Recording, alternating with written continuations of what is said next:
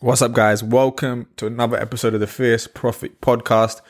I'm your host, Amit Dunn, and today I'll be helping you guys keep your cryptocurrency safe because this is a very important topic.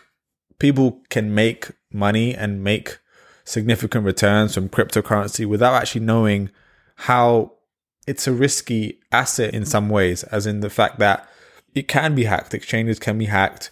You can lose passwords. People can hack you. You can make a mistake when you're using your keys, like your private, public keys. So I'm just here to talk you through how you can make this as safe as possible for you. So the first thing is use a unique, strong password. Now, I can be guilty of not always doing this for everything that I do, but it's very important for crypto to have unique, strong passwords because this allows it to be less likely to be hacked, right? If it's an easy password, if it's simple, if it's something that isn't too complex, then people are more likely to be able to guess it or use your password. So that's like the first gateway into your cryptocurrency, wallets, exchanges, etc. The second thing is you have to use two-factor authentication. So this means having a second method when you log into an account to verify your identity. So for example, you enter your password and then you can have a second authentication. For example, a text message goes to your phone or a code goes to your email. And this means it requires a higher degree of access to actually get this information. So which makes it a lot harder for someone else to hack into your account. Many people use a code on, say, Google Authenticator, which constantly refreshes a code which you can then put in every time you log into certain areas or certain things. So that's like a really good method. I really love the Google Authenticator app in that way. It really provides a lot more security for anything that you really want to add a second factor of authentication for.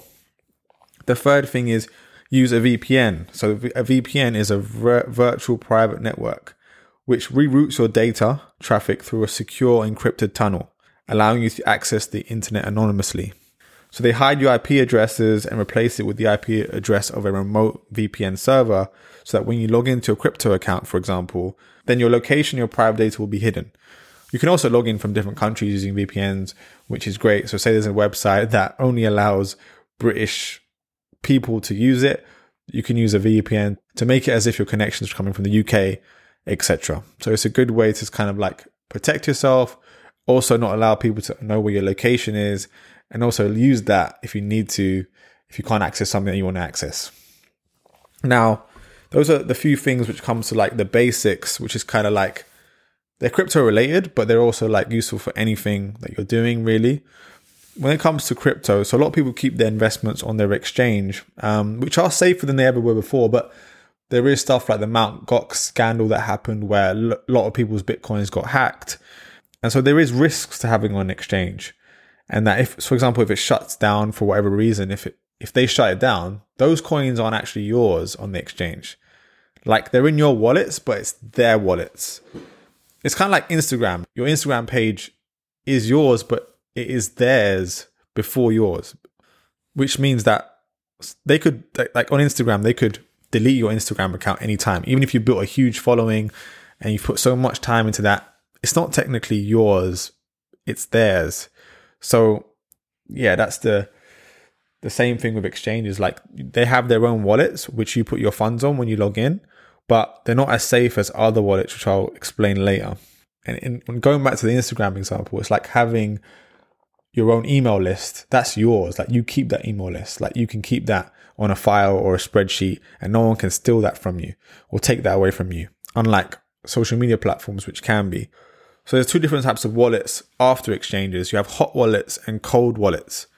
So a hot wallet is connected to the internet. It's something like MetaMask or Phantom if you're familiar with crypto wallets. I won't really explain what they are because I'm kind of assuming you know a bit about crypto on this episode. And so hot wallets are connected to the internet, which again makes them higher risk of being hacked, but not as risky as exchanges, in my opinion, because it's still on a different platform that is yours and isn't on an exchange wallet where you don't know really what they're doing with your funds. Here, the funds are in that wallet. but it's connected to the internet. And so a lot of people use this because it allows you to make quick transfers and trades. And, for example, things like MetaMask, people use to work with Ethereum network and other networks, whereas the Phantom wallet, for example, you use with Solana network. So there's different hot wallets for different blockchains for different cryptocurrencies. Then you have the safest of all. It's cold wallets. A cold wallet literally just means that it's not connected to the internet, and so is more secure. And the only way to access a cold wallet is with a private key. So let me explain public keys and private keys for a second. So when you have a crypto wallet, you have a public key and a private key. Your public key is what you give to other people so they can send you cryptos. So it'd be like a long alphanumeric number that will allow you to send and receive cryptos through it. Your private key is just something you keep for yourself that helps as a backup for that wallet. And so you can use that.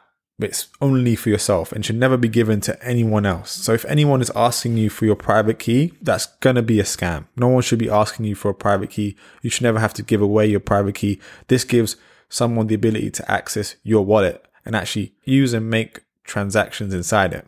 Now, cold wallets can only be accessed with private keys. You still have a public key because you can still send and receive crypto, but they're on a physical USB drive normally. So examples of cold wallets are Trezor and Ledger. I have a Nano Ledger S myself, and I use that to keep some of my cryptos. I recommend if you have more than £5,000 of crypto, you should have a cold wallet. And they cost about £100, maybe less now. And they just help keep your cryptocurrencies, your coins, under maximum security because they're not connected to the internet and they're on a separate USB that you get to keep. But make sure you purchase them from a reputable website, ideally from their own website, so Ledger or Trezor, because you never know that someone else might have had that particular USB cold wallet before you, might have wrote down the private keys and then sends it to you. You put your cryptocurrency on that, and then they can reboot the system using the private keys and take your cryptocurrency away from you. So you do not want that to happen. So make sure you purchase them from reputable retailers. The best ones, of course, is their websites themselves. So my recommendation is Nano Ledgers. I haven't used a Trezor, so I don't really know much about it, but my recommendation is a Nano Ledger. Now, there's also a way where hot wallets and cold wallets interact. So, for example, you can use a cold wallet to store your cryptocurrencies, and then to manage it, like, for example, to actually move cryptos around or create swaps, you can do on the hot wallet. So MetaMask can interact with your ledger. So you keep it safe on your ledger while also moving it, sending it, receiving it, swapping it using your MetaMask app. You can also do that for higher security. And the best way to keep your coin safe is use a mix of all of these. So have some on exchanges. Maybe they're earning you tokens there. Have some in hot wallets. Have some in cold wallets so that you're protected across the board.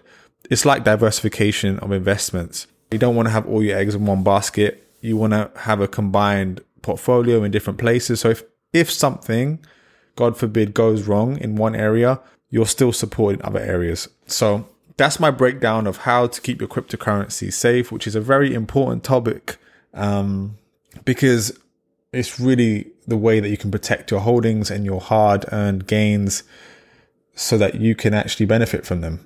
And you can keep them for yourself. So with that said, thank you very much for listening to this podcast. And I hope to see you on the next one. If you enjoyed the podcast, feel free to share it with anyone that might want to learn more about how to store their cryptocurrency, any family members of yours, anyone that this podcast will benefit, then please share it with them.